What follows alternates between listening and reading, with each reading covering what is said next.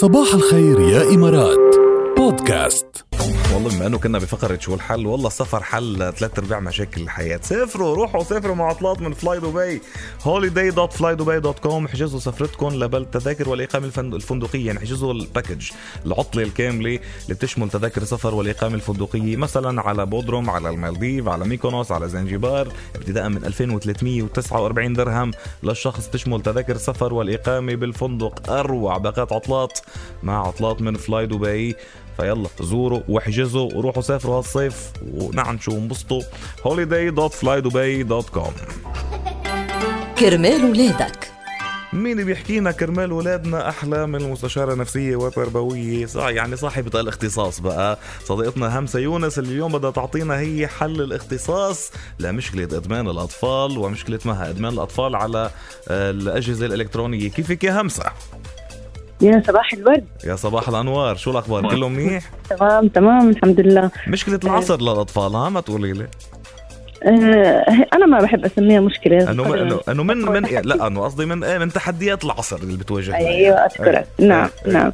فحضرتك يعني وكثير يعني اللي يتداول إنه إدمان الأبناء على وسائل التكنولوجيا والأجهزة الإلكترونية، خلينا ما يعني نقول إنها إدمان عشان ما أصلا ما نوصلهم لمرحلة الإدمان. جميل. يعني إحنا نعمل وقاية من البداية بحيث ما نوصل لهي المرحلة أصلا.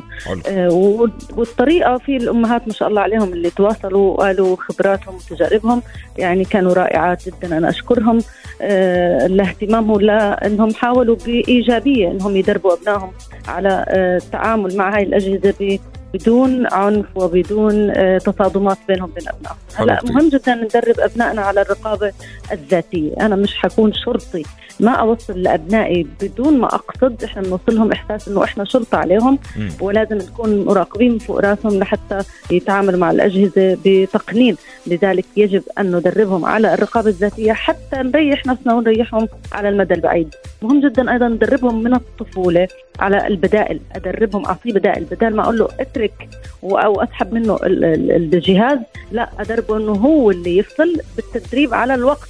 حط تايمر ودربه على الوقت بحيث إنه هو لما ينتهي وقته يفصل ويترك الجهاز ويقوم. لازم إنه هو اللي يفصل، مش إحنا اللي نسحب منه الجهاز، ونوفر له بدائل. شو رأيك تعمل كذا، تلعب كذا، تسوي كذا، تعال، ونشاركه في طفولته. لازم نشاركه في هذه البدائل حتى نحفزه على التعامل مع البدائل، لأنه الأجهزة الإلكترونية عندها إبهار بصري وصوتي وحركي بيخلي الطفل يرتبط فيها أكثر ويشعر إنه هاي الأجهزة الإلكترونية جذابة أكثر من أي نشاط آخر. هي شدتنا لنا كيف ما بدها تشدهم لنا. صحيح بالضبط. أيضا عدم استخدامها كوسيلة عقاب بشكل عشوائي. يعني مش أنا كل ما عمل إشي الطفل أنت محروم من الآيباد، أنت محروم من الكمبيوتر، ما بينفع هذا التصرف، لأنه إحنا هيك بنخليهم يعاندونا بطريقة صعبة جدا. يعني أنا في عندي مراهق أمه قالت لي إنه من كتر ما سحبوا منه الأجهزة عشان ما يسهر عليها، نداها وقالها أنت مفكرة إني أنا يعني إذا أخذتوا مني الأجهزة رح أنام؟ طب أنا حضل سهران. وفعلا بتقولي بشوفه في الكاميرات إنه هو بس قاعد بتطلع بالسقف طول الليل. يعني أصبح الموضوع عناد، أنتم أخذتوا مني الأجهزة عشان ما أسهر، طب أنا حسهر بدون أجهزة. فما نوصل أطفالنا أو أبنائنا المراهقين لمرحلة العناد.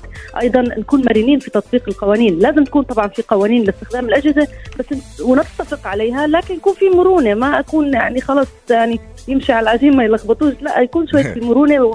وهاي المرونة تكون من طرفنا إحنا الأهل، إحنا اللي نعمل استثناءات حتى نحسس أبنائنا بالمرونة، مش نخليهم هم اللي يجبرونا على الاستثناءات، فنفقد قدرتنا على أن نكون إحنا القياديين في هذا الموضوع، والتوجيه يكون بالضغط علينا أو بابتزازنا عاطفيا. هذا كتير خطير الموضوع.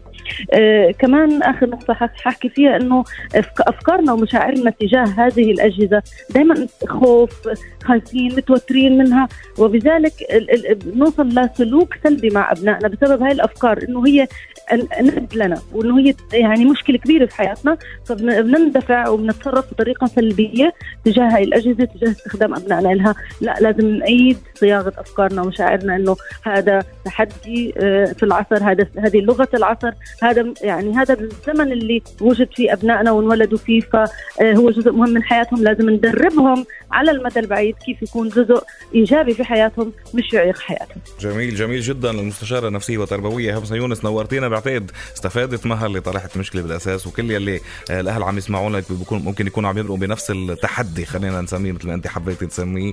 ومثل العادة يعني نورتينا وأسعدتينا وأغنيتي صباحنا، وعلى أمل اللقاء كمان بركي بالأسبوع القادم. وناطرين يعني نحن كل ما حدا من الأهل طلع طرح هيك مشكلة نطرحها على الهوا، إن شاء الله بتكوني أنت معنا لحتى ناخد رأي الاختصاص. وهمسة يونس بتلاقوها بسهولة على انستغرام @همسة يونس. هيني ما هيك. إلى اللقاء. شكرا كثير يا جاد. يا ميت هلا فيك. نورت. صباحك سعيد وينعاد عليك. كل عام وانت بخير. من هلا سينا نعيد جميعا. يلا إلى اللقاء. صباح الخير يا إمارات بودكاست.